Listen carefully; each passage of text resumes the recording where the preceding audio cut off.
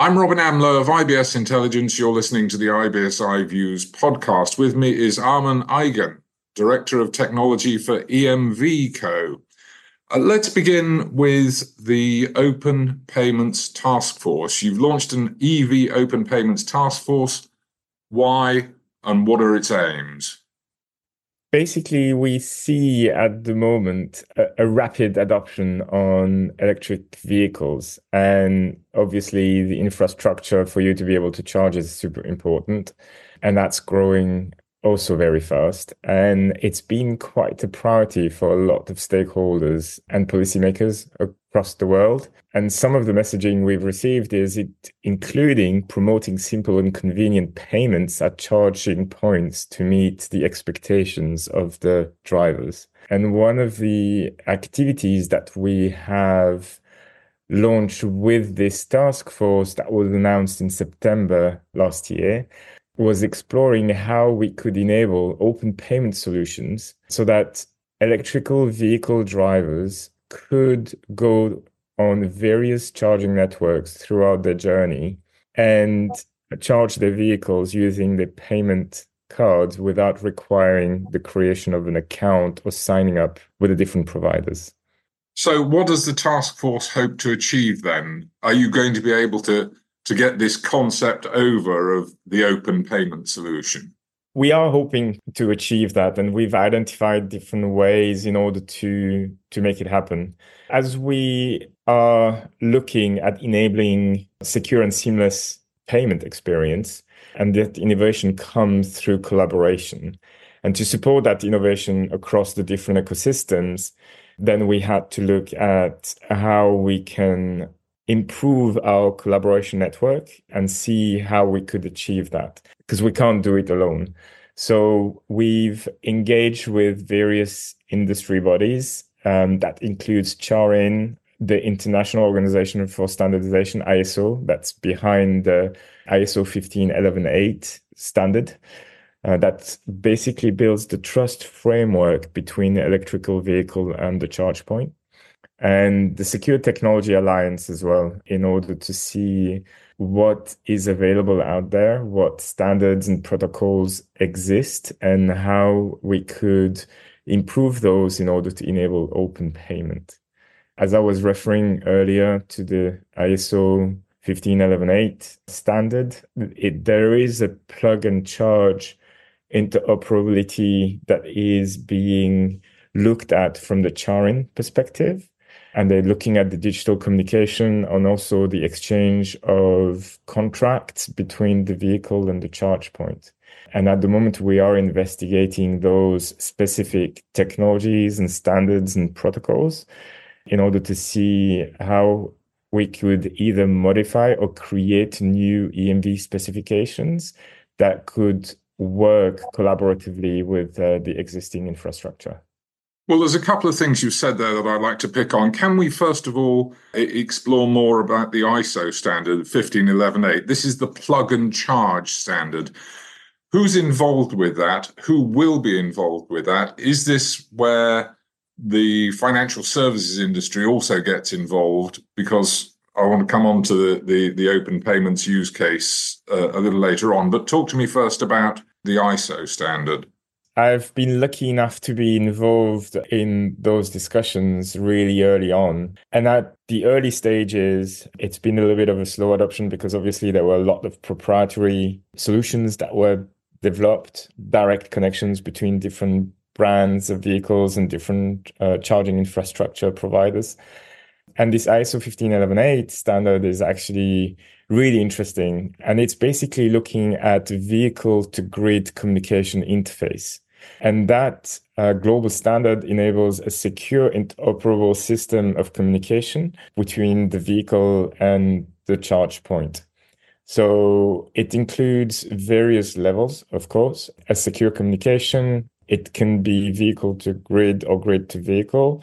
It validates the security certificates, trust framework with PKI infrastructure behind it, authenticates the vehicle authenticates the charge point. And then if there is the additional information about contract details, that's when the plug and charge comes into play. So in order to enable the charging experience without having to do anything, then a contract information needs to be stored within the vehicle. And once that contract is validated, the charging could start.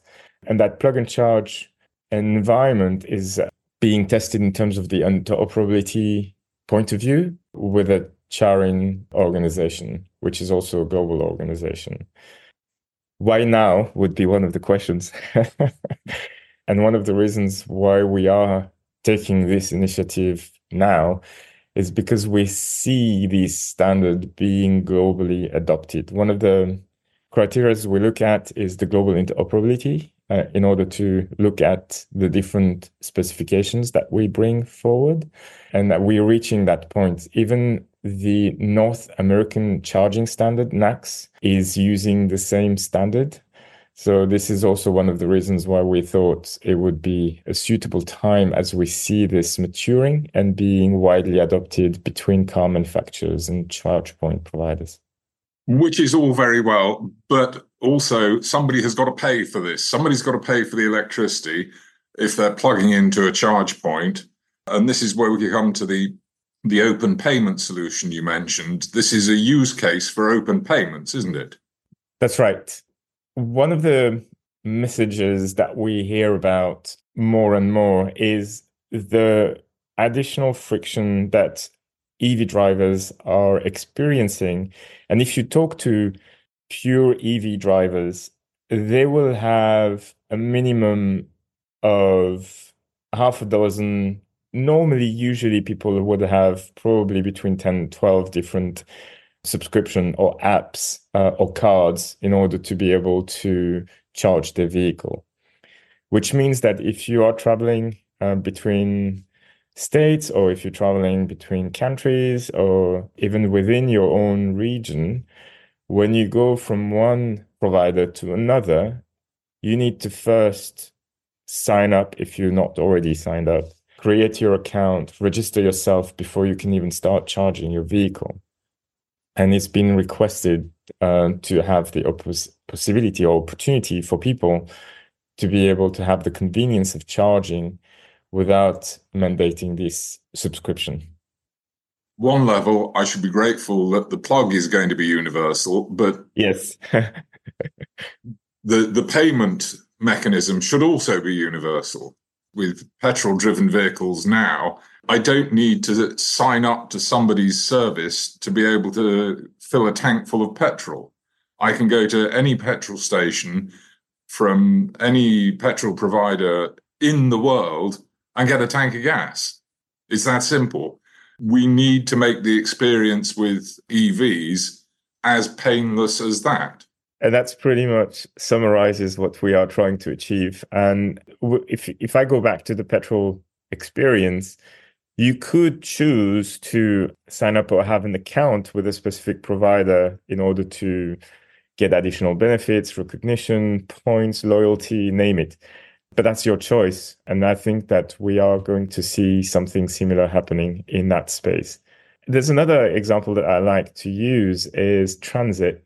When you travel to a new city or to a new place, it can always be a little bit challenging to figure out, do I need a one-way ticket? Do I need zone 1? Do I need zone 3? Do I need it, am I staying several days? Do I need a 3-day ticket, a 1-day ticket? Which is the most beneficial?